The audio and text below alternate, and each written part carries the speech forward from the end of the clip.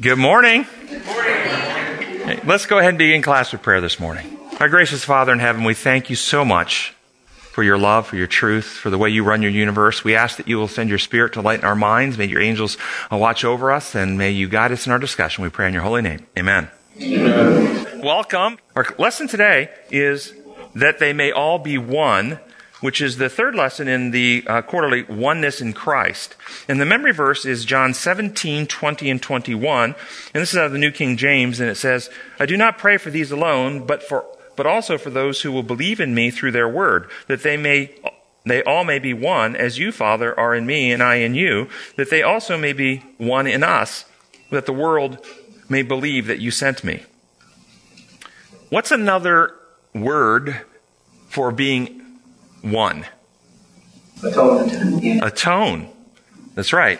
In the Old King James English in 1611, when they were translating into English, there was a verb in those days, O-N-E. We have a noun, the number one, O-N-E. That's a noun. But it was not only a noun in 1611, it was also an action word. So if two people were arguing at odds, we could say, I'm going to go one them. Bring them back into oneness. Okay? And it soon turned into, I'm going to go make them at one. But it was pronounced in the Old English, atone, just like when you're all by yourself, you're not all one, you're alone. So it's pronounced atone. So I'm going to go atone them, bring them back into unity. And the process of bringing people back into unity or oneness is called atonement or at-one-ment. That's what it's called. So what is the problem today? We're talking about oneness in Christ. We're actually talking about atone or atonement. What is the problem that keeps human beings from being at one with God and each other? What's the problem? You're exactly right. So let me ask you this question. This just series of questions may help us understand. Is the problem that causes division, fragmentation, separation from God and each other found in God? No. Is it found in God's law? No. Where is the problem that causes this fragmentation and separation found? People. Okay, so if you conclude that the problem that's causing the fragmentation is in us, is that problem, what is that problem? How would you describe it? Is the problem with us that causes fragmentation, separates us from God, separates us from each other, is that problem a historical record of deeds recorded in a book in heaven somewhere? Is that what's really doing? If we get rid of that record, somehow erase it with magical blood, then we're all united. No. Is that where the problem is? In some book somewhere? No. Broken relationship. Terminal condition. Terminal condition. Broken relationship. The problem is, as you say, in us. Would you say then the problem is something wrong with our actual heart motives, our thinking, our desires, our methods? Something's broken inside us and how we operate that causes fragmentation and division. Would you say that's possible? Yes. Okay. Then, if that's what the problem is, and this problem is actually in our hearts and minds, what would the function of the atonement be? The action of God to bring us to one, where would the function of the action be taking place? Would it be taking place in heaven, in a courtroom? In books? One member of the Godhead on another member of the Godhead, which is taught constantly in Christianity? Or would there be activity of the divine triune God working in the hearts and minds of human beings? To heal, to restore, yes. And so, the work of Christ in the atonement, if you actually want to achieve unity, when you understand that what's causing the fragmentation, what's causing the separation is not in God, it's not in God's law, it's actually in us, then the action of Christ has to be, the focal point has to be in us. To be effectual in bringing unity, it has to be in us. Does that make sense? So I had a quote out of the book Desire of Ages, and think about the meaning, what this author says about the work of Christ. This is out of page 671. This sin could be resisted and overcome only through the mighty agency of the third person of the Godhead, who would come with no modified energy, but in the fullness of divine power. It is the Spirit that makes effectual what has been wrought out by the world's Redeemer. It is by the Spirit that the heart is made pure. Through the Spirit, the believer becomes a partaker of the divine nature. What do you hear being described there? Where's the activity happening according to this author? Between the Holy Spirit in our hearts. Be the Holy Spirit in our hearts. And what does it mean to make effectual? What's that mean? To make something effectual. To make it work. To actually have the outcome. To cause the change that you're looking for. And so according to this author, do you agree that what Jesus wrought out in his life only becomes effective for remission of sin, for atonement, for bringing us to one, when the Spirit applies it inside the heart of a believer? If the Spirit doesn't apply it in the heart, it has no effect. Is that fair to say? Which heart? Heart and mind of any who trust God and open their heart to Him. I stand at the door and knock. If anyone opens, I will come in and sup with them and He with me. I'll write my law in your heart and mind. I'll take out the heart of stone, put in the heart of flesh. I'll circumcise your heart by your Spirit. So it's in the heart of the sinner that the Holy Spirit is working to bring what Christ achieved to bear so that we get new hearts and right spirits. We become like Christ in motive and action. So what this means is that Christ achieved the remedy, and we'll talk about that in just a moment, to our condition. And the Holy Spirit administers that in us. Does that make sense? So sin, I don't know if you know this, but it causes in the sinner fear and shame. Did you know that? And what does fear and shame cause an individual to do? When you're feeling fear and shame, what happens inside that person? Do we have unity? Or do we get fragmentation and division and separation? See, fear and shame cause us to live this fragmented, divided life because we anticipate rejection. We live in the fear that if somebody actually knew my secret stuff, they would hate me. They would stone me. And so we come to church with our masks on. We come to church purporting. And so when somebody tells us, I love you, there's no unity in that love. Why? Because the person is wearing a mask, and in their internal world they go, you love what I'm pretending to be. You don't even know me. You can't love me. And you really can't experience the unity of love until you actually bare yourself to someone. And this is what we all fear to do. This is why the 12-step groups have historically been much more healing to the addicts and the alcoholics than churches. Because the 12-step group, somebody going, Hi, I'm Joe, I'm an alcoholic. And the 12-step group says, welcome, Joe. Tell us about your story. We love you. We hate what alcohol is doing to your life. We love you. We hate what alcohol. How many think would happen at any church, I don't care denomination, where the head deacon or the head elder comes into their Sunday school or Sabbath school class and says, hey, I'm elder so-and-so, and I've been looking at porn this week. Would you say, welcome, elder so-and-so, we love you? Or would they be, we've got to have a board meeting, you've got to be removed from office? So can he come and be open and experience Christian love and healing, the strength of the community, help put him back on track, or does he have to wear a mask? And then when people say, I love you, he goes, you don't even know me. I live in fear of you. And we're fragmented and we're divided. Look what happened to Judge Kavanaugh this last 2 weeks. I'm not promoting him or against him. It's not the question. Would you want to be in his shoes and go through with what he went through? It's a sickness that we're in right now. Yes? But that change and transformation can only happen if the individual is willing to acknowledge the need and be open to change. Yes, and yes, absolutely. And so you have to be humbled, come to recognize there's something wrong in you. Jesus said, I didn't come for the well, I came for those who are sick of heart. So yes, you have to know that. God's healing, love, and truth must be experienced. Thus, notice, when Adam and Eve sinned, they ran and hid because they were afraid and naked, shamed. They didn't want to be seen.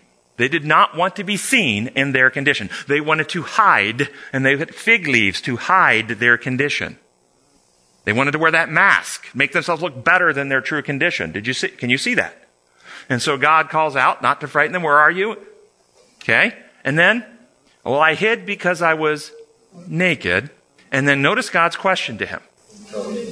Who told you you were naked? Now get contextual here. At that time, in human history, on the earth, and in this conversation, what are the options? Who told you? There's an implication in the question coming from God. And the implication in the question was, you didn't hear it from me. I'm not the one who said this to you. I'm not finding fault with you. That's coming from your own condition now. What you've done has changed you. You have condemned yourself. You feel ashamed. You feel guilty. I'm here to heal you. You don't need to be afraid of me. Notice, immediately Adam and Eve are more afraid of God, who is seeking to heal them, than they are of their own condition, which is already killing them. And this is much of Christianity today. People live in fear of God, who only wants to heal and restore, rather than the sin in their life that keeps them fearful and shamed. The woman caught in adultery, drug out before Christ. After he dispatches the crowd, he says, where are your accusers? Again, what's the implication? I'm not accusing you. You're not hearing it from me, even though I know all that you just did. Okay, and she experienced love and grace. She knew that he saw her and still loved her. Didn't reject her. Didn't condemn her. And he said, neither do I condemn you. Neither do I condemn you. Now, some of the languages, go and sin no more. What does that mean? What does it mean? It means this, guys. I know where you just were. I know what you were just doing. Had you not been caught and brought before me, here's how your day would have gone. You would have snuck home with your head covered, hanging low, feeling guilt, feeling shame, feeling dirty, feeling nasty, feeling ugly, feeling unworthy, afraid of relationships, afraid that you're going to be rejected, afraid you're going to be found out. That's what your day would have been like. That's what every day would have been like for you. I don't need to condemn you because your actions were injuring you and you were being condemned in your own heart and mind. Now go and live in harmony with my design for relationships. How I built things to run. Don't continue doing this to yourself. It's brilliant stuff. It's beautiful. And she was a new person after that. She was the one who came and anointed his feet later with the oil and was criticized, if you remember. And Christ protected her. She's doing a good thing. Why? What was the issue for her? She was loved. And in the place where she was exposed for who she really was. How many of you think about the fear that you would have if somebody knew all your secret stuff? And this is what church is supposed to be, where we bear one another's burdens, where it's safe to come in and say, I used to struggle with that, or I am struggling with this. And we go, we love you, and we hate to see you being injured by your struggles. How can we help you? Yes? But somebody already does know all your secret stuff, and he still loves you. Yes, but they don't know him. Right. They know you, and you claim to be his representative. And when you go to church, and his representative said, you can't have these problems. You have to actually have victory over these problems. So Jesus died to pay your debt and sin, and then we'd like to baptize you. But before we can baptize you, you've got to give up your Sabbath job. You got to give up your smoking. You got to give up your drinking. You got to give up the cheese. You got to give up the jewelry. You got to give up this. You got to give up that. Okay? In other words, you got to fix yourself up because you're not good enough to come to Christ like that.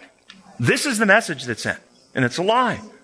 And some people, because of their fear of eternal torment or their fear of being punished, will that fear motivate them, like the person who's afraid has gotten a little nodule on their chest X-ray, and now they're afraid they might get cancer, and that fear leads them to quit smoking. Why are they doing it? Because they're afraid. Not because they really want to quit. Not because their heart's been changed. I know many people who've given up something based on fear. And they're looking for an angle where they can still do it and not have the consequence. Satan failed 2,000 years ago to prevent Christ from completing his mission of achieving the remedy to sin. So what strategy does Satan employ today to obstruct the atonement, obstruct the work of the Holy Spirit, taking the achievements of Christ and putting them in us so we come into the oneness that the text is telling us about. What strategy is he using? Lies about God that lead people to misdiagnose the problem as a legal problem that has a legal solution in some forum outside your heart. The problem is, I need to have a payment made in a record book in heaven and have my advocate go for the Father, plead my cause, go to the books, apply his blood, erase the record of sin, and then on the judgment day when the record books are open and they look to judge me, there's nothing there but the perfect record of Jesus, and so I get a pass. But nothing's happened in here. But is your heart changed? That doesn't really matter, see? Because it's not about heart change, it's about legal pardon. That's the corruption. That's the lie. Therefore, I think we can see clearly that the whole penal substitution theology, which teaches that atonement is a legal process in which Jesus' blood is applied to books or to the law or to God, is a lie. It is an infection based on the idea that God's law functions no different than our law. And we will not finish this work of preparing the world until we reject that and come back to worship the Creator God. First paragraph says the Gospel of John provides us with a window into Jesus' immediate concerns as his betrayal and death loomed on the horizon. In the 5 crucial chapters, John 13 to 17, we receive Jesus' last words of the instruction, culminating with what has sometimes been called his high priestly prayer. Did anybody have one of those little wait a minute moments when you read that besides me? I go, wait a minute. Anybody else go, wait a minute? I guess not. Well, I went, wait a minute. Should this be called his high priestly prayer? I immediately had multiple concerns about that. First off, I understand why those in the penal camp call this his high priestly prayer, because it is essential in that view that we have Jesus standing between us and the Father, pleading on our behalf to protect us from the anger and the wrath of what the Father would do to us. We have to have that intercession getting the goodness from God, because God doesn't have it in him to give himself, so we need that person to beg it off from him. That's why they see it that way. If it wasn't for that, then God would be required by his holiness and justice in their view to use his power to torture and kill us for our sin. So we have to have that person standing there. Think that through. What kind of God are we serving if we have to be protected from him? Why do I have questions about labeling this the high priestly prayer? Well, first off, it is in violation or it's inconsistent with the symbolism of the entire high priest and the Old Testament symbolism. In the Old Testament Levitical service, Jesus is represented by multiple actors to act out multiple roles that Jesus was playing. Moses represented Jesus in his pre-incarnate state. As Jesus went in before the Father, talked to the Father about the plan of salvation, left the Father's presence, came to earth. Okay, Moses went into God's presence, talked to him at the burning bush about the plan to free the people. He goes in and confronts the ruler of the enslaving power, overthrows his power, sets the people free, leads them out, and sets up the sanctuary. So Jesus talks to God face to face in heaven, leaves heaven, comes to earth, confronts the ruler of this planet who holds us in the slavery of sin, sets the people free, and sets up his sanctuary. So Moses represents Christ in his pre-incarnate state, is the point. The Lamb represents Christ during his 33 years on this planet. John the Baptist, the Lamb of God, which takes away the sin of the world. The Lamb that was sacrificed. That's represent. And the high priest represents Christ after his death, resurrection, and ascension. Then he steps into the role of our high priest. So, first objection I have is, while he's praying this prayer, he's still in the role of the Lamb. He's not the high priest yet. In fact, in order for the high priest to do his work in the system, what did the high priest need? He needed the blood of the sacrificial lamb. If he didn't have the blood of the sacrificial lamb, he couldn't do his work as high priest. Now, the blood is symbolic, but what's it symbolic of? What Christ will ultimately achieve at his sacrifice. And Christ hadn't achieved it yet because he hadn't died yet, so he can't enter the role of his high priestly work because he hasn't even finished achieving what he's going to need to do the work. Does that make sense? And what is it that he needed to achieve? What is the blood symbolic of? The life is in the blood. Okay. So a perfect, sinless human life or character. That's what he needs to reproduce in us. And he has to develop it by the exercise of his human abilities. And so here we read in Hebrews 4:15. For we do not have a high priest who is unable to sympathize with our weaknesses, but we have one who has been tempted in every way just like we are, yet without sin. Or Hebrews 5:8-10. Although he was a son, he learned obedience from what he suffered, and once made perfect, he became the source of eternal salvation for all who obey him, and was designated by God to be high priest in the order of Melchizedek. Notice this passage is quite profound. He didn't become the source of salvation until he was made perfect. Well, wasn't he always perfect? No, he was always sinless. But Bible perfection is not about a sinless state. Bible perfection is about a mature, perfect character that cannot be moved into sin. Adam and Eve were sinless, but they were imperfect because they didn't develop a perfect character. They chose to deviate from God's design and corrupted their character. Character cannot be created by God. He can create sinless beings like Adam and Eve, like Lucifer before his fall. But character is developed by the choices of the free sentient being. Does everybody get that? And after Adam sinned, every human being on planet Earth after Adam was born in sin, conceived in iniquity. Psalms 51. We're born with motives that are like Adam and Eve's after they corrupted themselves. Fear-based, guilt-based, shame-based, me-first-based, protect-self-based, out of harmony with God's perfection. And so only somebody who partook of this humanity and restored God's design in humanity could be our Savior. So Christ came and was tempted in every way just like we are, yet without sin. And he learned as a human being. He didn't learn as a divine being. As a human being, he learned. He wasn't tempted as a divine being. He was tempted as a human being. The Bible says in James that God cannot be tempted, but Christ was tempted. He was tempted in his humanity. He overcame by the exercise of a human will, not the exercise of a divine will. And once made perfect, became the source of salvation for all who obey him, and was designated to be high priest. So he wasn't the high priest until he achieved this victory, and this victory was achieved at the cross. The lamb was sacrificed, and after the sacrifice, the shed blood, which is symbolic of the perfect character and life that he just achieved as a human being, becomes what he now ministers as high priest to us. And so what is the work of the high priest in the old system? The primary work was cleansing of the sanctuary. Day of Atonement, cleansing of the sanctuary is the high priest's work. And what do you think that's symbolic of? Cleansing the hearts and minds, the spirit temple, cleansing the sanctuary from the lies about God, the selfishness, the corruption, and restoring the righteousness of Christ within. Thus, Jesus needed to finish his work on the earth in order to reveal Satan as the liar, reveal the truth of his character, and develop a perfect, sinless human character to give to us as a free gift. The penal view has the wrong diagnosis and thus has the high priest focusing and working in the wrong place, either in record books or on the Father's attitude, rather than in the hearts and minds of sinners.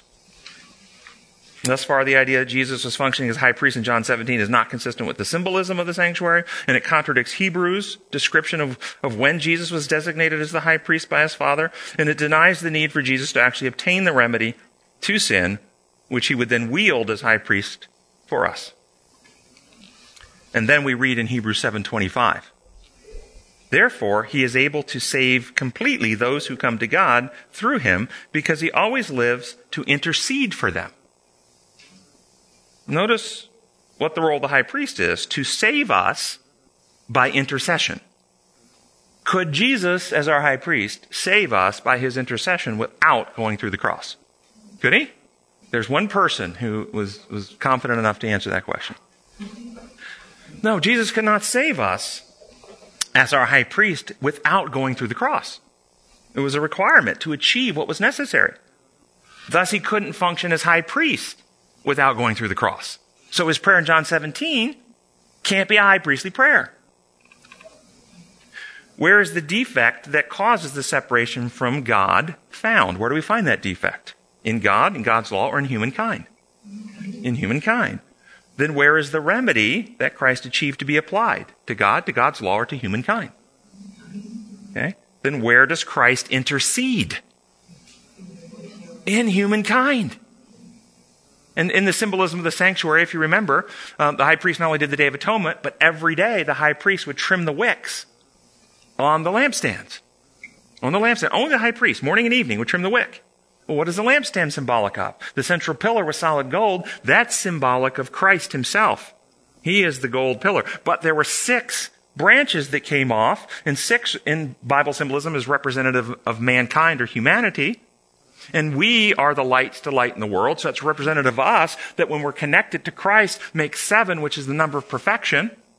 And the little bowls on the lampstand are our hearts and minds, where we are the light to lighten the world, that when we have Christ in us, we shine forth and become lights to the world. And our high priest works in our hearts to trim away, circumcise the heart from the things of the world, so that we can shine more brightly for him.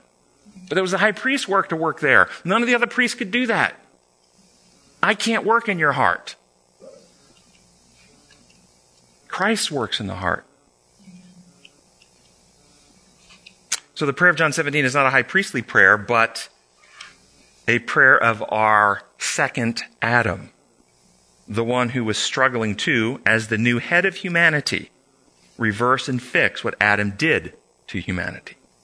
And as the representative head of the species before God, he prays as a loving parent for all his children, asking the Father for the fulfillment of all they have previously planned to achieve for us. Sunday's first paragraph, it says, the high priestly prayer, that we've just decided isn't prayer of second Adam, the high priestly prayer is divided into 3 parts. First, Jesus prays for himself, then for his disciples, and finally for those who would later believe in him. The fact that Jesus prays for himself should also give some insight that this is not a high priestly prayer. People should go, wait a second, that's not quite right there.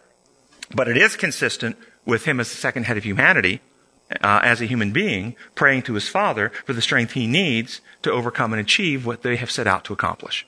Perfectly sensible. Second paragraph, Jesus intercedes first for himself. In preceding events in Gospel of John, Jesus had indicated that his hour had not yet come, but now he knows the hour of his sacrifice is here. The moment for the dramatic conclusion of his earthly life has arrived, and he is in need of strength to complete the mission. It is time for prayer. What do you think of this idea that Jesus intercedes for himself? Does that even, when you hear the word intercession, does that even it seems still, is it even possible to be where intercession means that you're in between 2 other people on their behalf? I looked it up in the dictionary, and it says an act to interpose in behalf of someone, an attempt to reconcile differences between 2 people. That's what intercession is.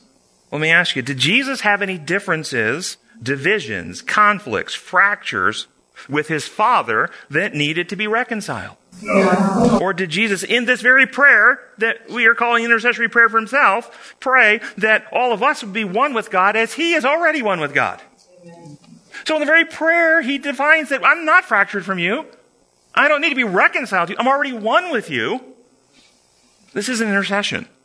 This is the prayer of our second Adam, understanding what he's about to achieve, needing the strength as a human being to achieve. And it's the same type of prayer he'd been praying all along. He prayed with his dad regularly, daily, about the ongoing strength and vision and purpose and so forth. I was wondering maybe it would be helpful, instead of just talking about this prayer, maybe we read the prayer. So I'm going to read this prayer out of the remedy. Father, the time for the completion of my mission has come. Now bring the intention of the entire universe to your Son, that I may reveal your true character and government, and thus bring all glory and honor to you.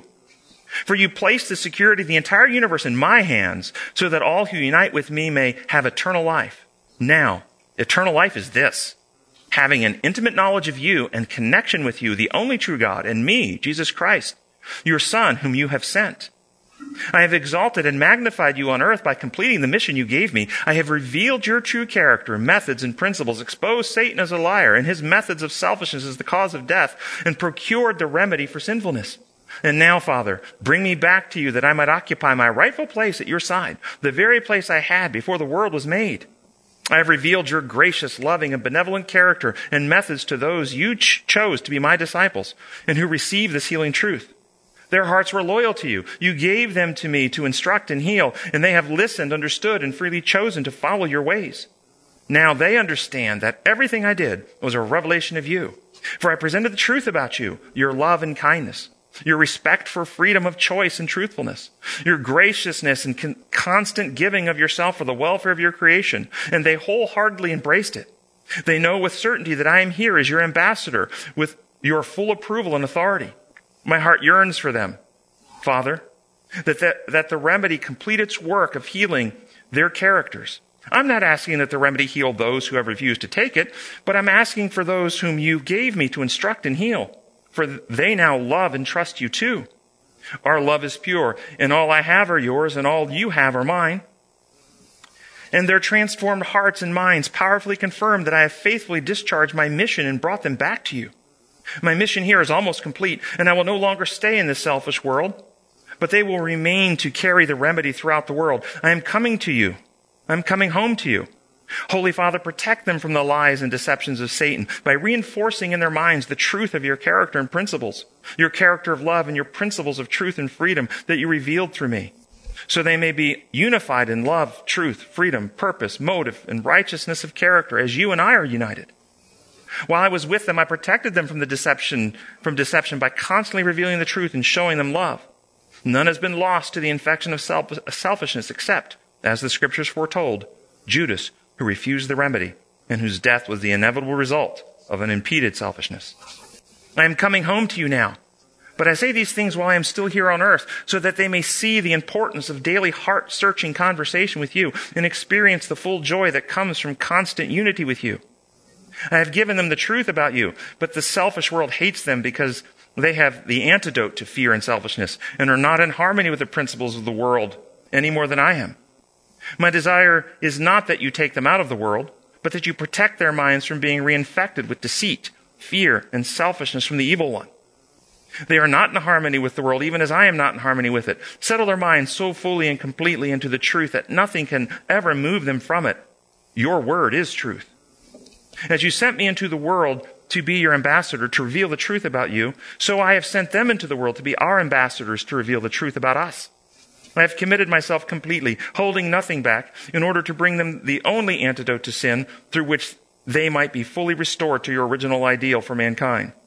My heart's desire is not for them alone. My heart also longs for those who will accept the remedy they spread. That those who accept the remedy will be fully restored to your original ideal and will be in complete unity, Father, just as you and I are in complete unity in all things. May they also be in unity with us, so that the selfish world may see the power of healing truth I have brought and know that you have sent me. I have given them the full truth about you, your methods, principles, and character that you gave me, that they may be in complete harmony and unity as we are. My character reproduced in them and your character flowing out from me. May they be restored to complete unity, practicing only your methods, so that the world will know that you sent me as the healing solution, and that you have loved them even as you have loved me. Father, I want those you gave me to instruct and heal to be with me wherever I am, and to see my unveiled glory, the glory that comes from your love, the glory of being one with you before the world was created. Perfect and righteous Father, though the selfish world believes all sorts of lies about you, and therefore does not know you, I know you, and they know that you have sent me. They hate me because they prefer their lies about you to the truth. But I have made you known to them in order to dispel the lies about you that Satan has spread, the lies that prevent them from knowing you. I will keep making you known, for this is the only healing solution, the truth about you, which dispels the lies, restores trust, and results in the love you have for me being reproduced in them. Then the infection of selfishness will be removed, and my character of selfish love will be restored within them. What did you hear in the prayer? Did you hear him trying to influence the Father to do something that the Father wasn't interested in? Or does it sound like Jesus was communicating with a trusted friend about the completion of their joint operations. Yeah, that's really what the prayer is about. It's not this intercessory thing that we're often taught from the penal view. Wednesday's third paragraph, in Wednesday, we're going to jump to Wednesday. In the third paragraph, it says, what is apostasy? How would you describe it? It says, at the same time, we know that according to the book of Revelation, there is a great apostasy among those who profess the name of Christ, and that in the last days, many false Christians will unite with each other and with the state in order to bring about persecution graphically described in Revelation 13. So what is apostasy? How would you describe apostasy? Great apostasy in the church. How would you describe it? Is apostasy primarily core about not holding the right doctrinal understanding of things? Or is the core apostasy not being true to Jesus and not representing God correctly in the way we conduct ourselves and treat other people? That we take the name of Christ upon ourselves and we act like Satan and represent Satan's methods in how we treat people. What do you think the core apostasy is? Well, how many read the article this week by William Johnson in Spectrum magazine? Anybody read that article this week? William Johnson, for those who don't know, is a lifelong Seventh-day Adventist, retired some years ago, was the editor of the Review magazine, which is the flagship magazine of the church for many, many years. So he's what would be considered one of the bulwark, persons within the Adventist church. And he wrote this article entitled Time to Speak Out. He opens with this. We have come to a Luther moment for Seventh-day Adventists. Speaking of Martin Luther. I do not say for the SDA church. He said for Seventh-day Adventists, not for the SDA church, because the church at its highest levels is the problem. The speaking out must come at the level of the individual, the member who, along with others, is the church. And later he writes, but I am not alone in my distress over my beloved church. If my concerns were only mine, I would be happy to dismiss them as the trepidations of aging brain cells. But they are not. I could list the names of Adventist greats, past and present, who feel as I do. All are household names. All people are respected for their integrity.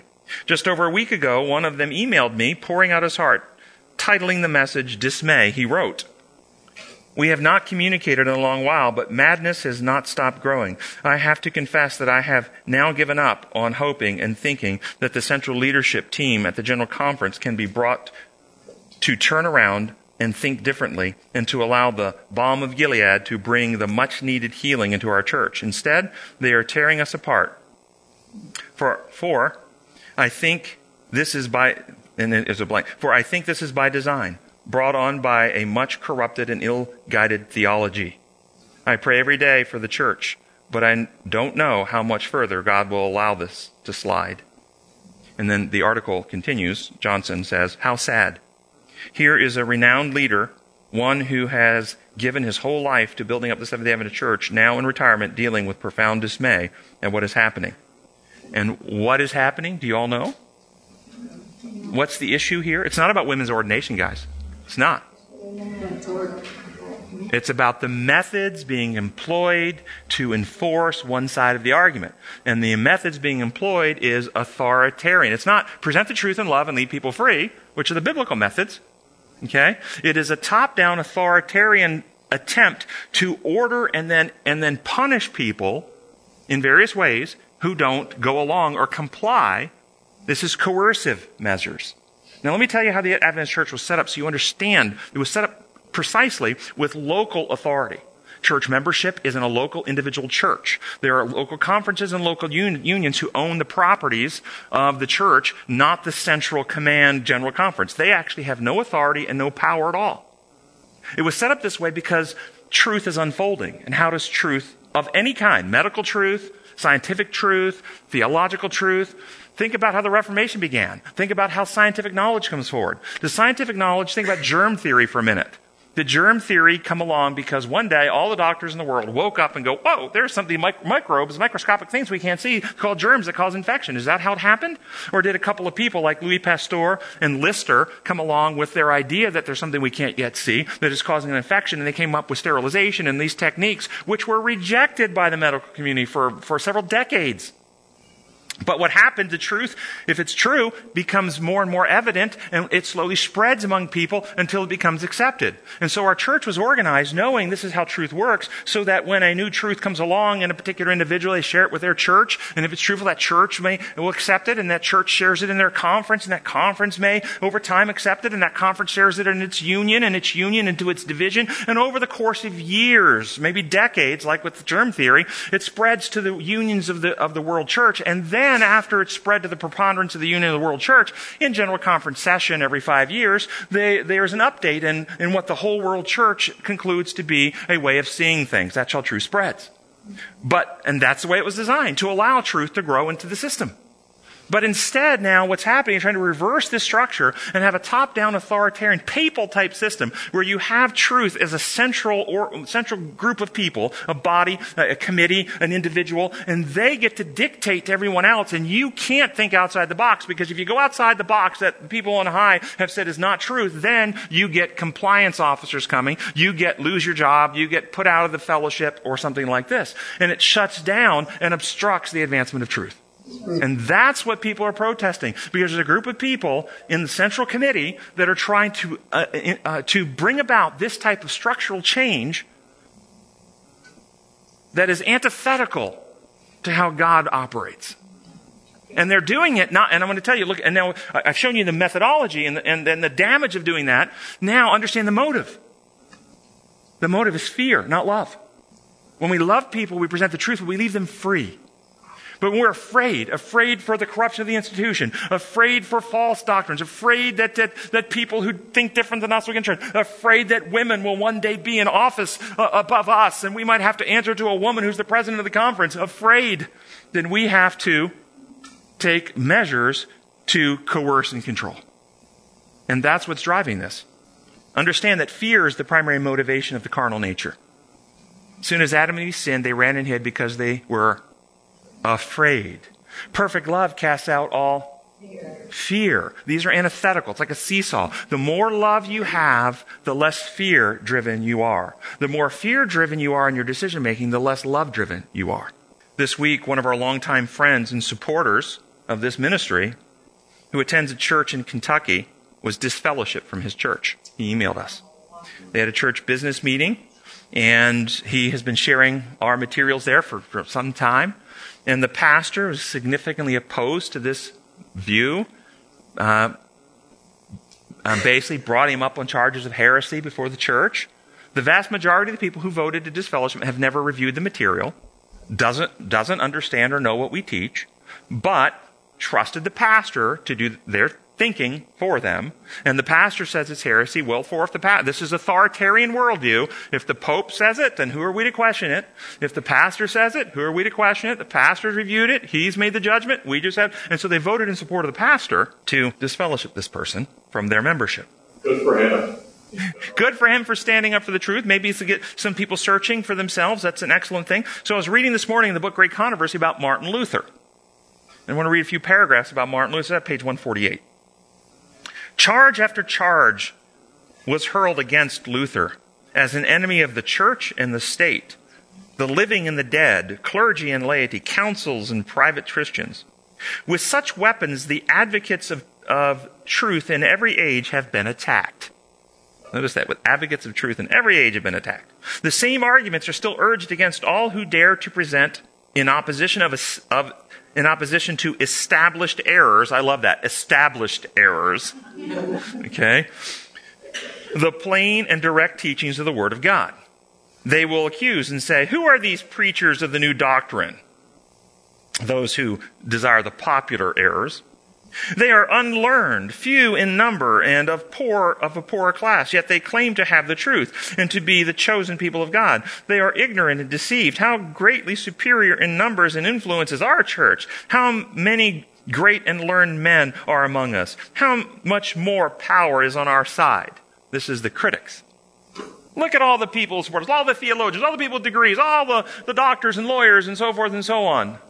Who are these people? Farmers, uneducated, didn't go to seminary. How are they going to know the truth? Psychiatrists, yeah. Continuing on with the quote.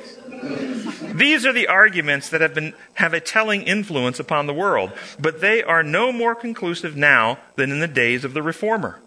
The Reformation did not, as many suppose, end with Luther. It is to be continued to the close of the world's history. Luther had a great work to do in reflecting to others the light which God had permitted to shine upon him. Yet he did not receive all the light which was to be given to the world. From that time to this, new light has been continually shining upon the Scriptures, and new truths have been constantly unfolding. And new opposition has been constantly opposing. And we are still in the Reformation, folks. In my view, at least the truth for today, and I think it's the final piece of the Reformation that the Lord is waiting for, is for us to finally throw off the imperial law construct. The idea that God's law functions like human law, just a system of rules with no inherent consequence that requires the divine judge to oversee and enforce and inflict punishment for rule breakers. To throw that whole idea out, that's Roman, that's pagan, that's earthly, that's sinful, and come back to worship Him who made the heavens, the earth, the sea, and all that in them is. Worship our Creator God, whose laws are the laws upon which all reality are built. And harmony with those laws are for the good of all His creatures. And as we harmonize with those, we experience healing and restoration and unity and oneness. It's a call to call people back to that Creator worship. This is the final piece. And I will tell you, when you present this view, hearts that love truth resonate. They feel freedom. Finally, they're out from under the fear. They can live for God and live holy lives with a sense of joy and peace. But those who like that imperial view become angry and hostile, and they use the methods of coercion and disfellowship because they can't actually stand up to the truth. This is what happened with Luther. If you read the whole description there about Luther, those who argued against Luther would not let him speak. They argued for the emperor to not let him come to the Diet of Worms, to make him stay in Wittenberg, because they did not want him there, because they knew that his arguments would be persuasive. Don't listen. I can't tell you how many times that people have been critical of what we teach, won't let me come speak. They don't want to let both sides. I'm perfectly happy to let somebody with an alternate view present their view, present my view, and then reason it out together and let the weight of evidence have the day, because truth can afford to be fair. It loses nothing. We lose no truth. See, people who have germ theory, they don't worry about people trying to argue there is no such thing as germs. She has made that up. Okay, let's research that together. Let's have that. Tell me your evidence. Show me. They're not afraid of that, because they know once you actually bring the evidence in, it crushes that other view. But when you have a view that doesn't rest on evidence, then you have to resort to authority, to credentials, to office. I'm the president of the conference. I have got a degree in theology. I have studied this for 30 years. It doesn't matter. What's the evidence? What's the truth? Monday's lesson. We'll jump back to Monday's lesson. First paragraph, it says, Jesus prays next for His disciples who are in grave danger of losing their faith in Him in the days ahead, when He, Jesus, will no longer be with them in the flesh. Thus, He commits them to the care of His Father. What would threaten the faith of the disciples? What about them and their situation and circumstances made their faith in Jesus vulnerable? Lies. What lies? Lies about His mission. Exactly. He was going to save them from the Romans. He was trying to save them from themselves. Exactly. They misunderstood. They thought He was here to set up an earthly kingdom.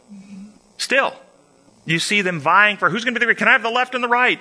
Peter whips out a sword. I mean, right up to that weekend, they're arguing who's going to be the greatest in His kingdom when He comes. They still have this temporal kingdom version in their mind in many ways. So could we argue that none of them had yet been converted? Truly converted? Well, Jesus, depending on which translation you read, did say to Peter, when they said, "Oh, you all run away." Peter says, "Not me, Lord." He says, "Before the cock crows 3 times, you're going to deny me. But when you're converted, feed my sheep." So some versions actually say that to him. And so I actually think that's correct, because what is a genuine conversion? Heart change. The heart change. And so Peter in the upper room, when he said to Jesus, "No, everyone may run, but not me, Lord," was Peter lying to Him? No. If he'd been on a lie detector, would he pass it? 100% sincerity meant every word he said. Because he wasn't lying, because he was sincere, does that mean Jesus could trust him? Get your mind around that. Many people miss this in human relationships. They miss this in relationships where somebody has got an issue in their character and they may have done wrong and mistreated somebody in a relationship, and then afterwards, I'm so sorry, I promise I'll never do it again. And you pick up on their sincerity. They really mean what they say. Peter meant what he said. But you still can't trust him. Why? Here's the deal. Peter loved Jesus, didn't he? But he still loved himself more. Thus, as long as things were good, he wasn't threatened, he's right there by Jesus. But when he personally got threatened, you're one of them, aren't you? Had to protect self. Protect self. Throw Jesus under the bus to protect self. Still loved himself more. When you're converted, when you have died to self, and you love me more than yourself. And that's what we see after the resurrection on the beach, that conversation. Do you love me? Do you love me? Lord, you know. He's no longer had that self-confidence and so forth. He'd surrendered. That's when he went out and wept bitterly. In human relations, same thing. People would come to see me about counseling all the time. I want to know if I can trust somebody. People have been exploited, abused, mistreated in the past, and they have trouble trusting. I want to know if I can trust them. I say, in a relationship, in order to have somebody you can trust, there's 4 things. 1, the person must love you more than themselves. If they don't love you more than themselves, then in time they'll betray you to protect themselves. 2, they have to have a certain level of maturity. They have to be mature. Have self-governance. So you may have a 6-year-old child who really does love you, and that child, if they saw you in danger, they'd run out in harm's way to protect you. They'd put themselves in danger for you. They love you more than self. But you wouldn't give them your paycheck to take to the bank for you. They're not mature enough to handle life's responsibilities. They're going to let you down in many, many ways that you can't trust them still. So you have to love you more than self. They have to have a certain level of maturity. And then the third, they have to have wisdom. You may have somebody who loves you more than self. They really do. They have self-governance, but they are very penal, legal, and they don't have wisdom of how God's laws work. And so they become very authoritarian and rules-oriented in the way they treat you. And they're doing it because they love you and they see you disobeying and they want you to be kept in line, so they use coercive measures on you. But they're not doing it because they really want to control you. They're trying to protect you from eternal damnation. They're not mature. They're not wise in God's ways. That's the third thing. Love you more than self, certain level of self-governance, maturity, and wisdom on how reality works. And the fourth thing, you have to have personal experience with that person to evaluate and come to know they have those things. And then trust can be established. And Jesus, of course, demonstrates all of those. He loves us more than self. He absolutely has maturity, and he absolutely has perfect wisdom. The question is, do you have enough experience with him? Life eternal. They might know you, the only true God, and Jesus Christ is now sent. Do you have enough personal experience with him that you know he has those things so that you can trust him? And another word for trust, faith. So they were struggling because they had many misunderstandings about what was going to happen, and when it didn't fit their expectations, then they began to have doubts. Was this the one? We thought this was the one. Is this the one? And remember, they didn't even hear him when he predicted his death on multiple occasions. But somebody did. If you read, I'm not going to read it to you, Matthew 27, 62 to 65, those who crucified him went to Pilate and asked for a guard to put on because they remember he predicted his resurrection, even though the apostles seem to have forgotten. The enemies, it was out there enough that his enemies knew that he said this. Right? Yeah. In the lesson, it says in the last paragraph, last sentence of the second paragraph, it says, that is why Jesus needs to intercede for them, that the evil one will not defeat them. This is well said. Hooray! Notice, in this description, with whom is Jesus interceding? With the evil one, so that he will not prevail against them.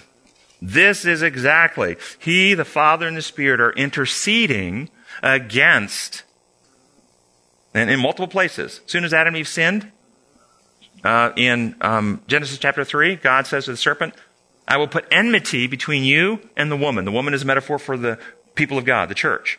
And so, after human beings sinned, our hearts would naturally align with fear and selfishness. We would be aligned and confederated with Satan, except God's Spirit is working in our heart to give us a desire for something better, to woo, to draw, to give us a conviction, to put a disruption between a unity with evil. And that's God's interceding in our hearts.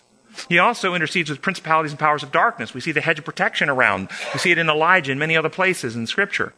And most importantly, through Jesus Christ, he intervened or interceded in the natural outcome of what sin does to a human being. The natural outcome of what sin does is it destroys the sinner, resulting in their death. And Jesus, who knew no sin, became sin for us so that we might become the righteousness of God. That's what the scripture says. So he altered the outcome. He came, partook of our humanity, and altered the outcome. We have a new path we can go now because of Jesus Christ, which is different than the penal view, because the penal view says that he who knew no sin became sin for us so that we could be declared the righteousness of God. But that's not scripture. We actually become the righteousness of God. The actions of the atonement are worked out in the heart, minds of the believers in Jesus Christ through the working of the Holy Spirit. As I was studying this, I thought it was actually very beautiful. He says, keep them in your name. This is what protects us. In your name? Keep them in your name, which in that society meant character. So what saves us is for us to be in his character and have his character in us. That's exactly right. That's what the name meant. And when you pray in the name of Jesus, what does it mean to pray in the name of Jesus? To use that syllable at the end of your prayer. In Jesus' name, amen. Now if I prayed in the name of Jesus. To pray in the name of Jesus means to pray with a heart and or character motivated and desiring the same things Jesus was motivated and desired, which was ultimately glorifying God in our actions and conduct. That's the motive there of Christ, to reveal the truth about God and say what is right of God. Wow, time has gone by fast, hasn't it? There's a whole bunch of stuff in the lesson notes we're not going to get to, which I think I think would stimulate some more thought. So our notes are going to be posted online here in a day or so, and I encourage you to check those out. Let's close with prayer. Our gracious Father in heaven, we thank you so much that you are our creator God who built all reality to operate in harmony with you and the great principles of love, truth, and freedom. We ask that your Spirit will take the achievements of Christ, reproduce it in us, renew us, that we can leave here being lights, shining brightly for you in this world. And we ask that your agencies will go and move the opposition out of the way and open avenues for this message to go forward so that the world can be lighted and we can see you soon, Lord. In your holy name, amen.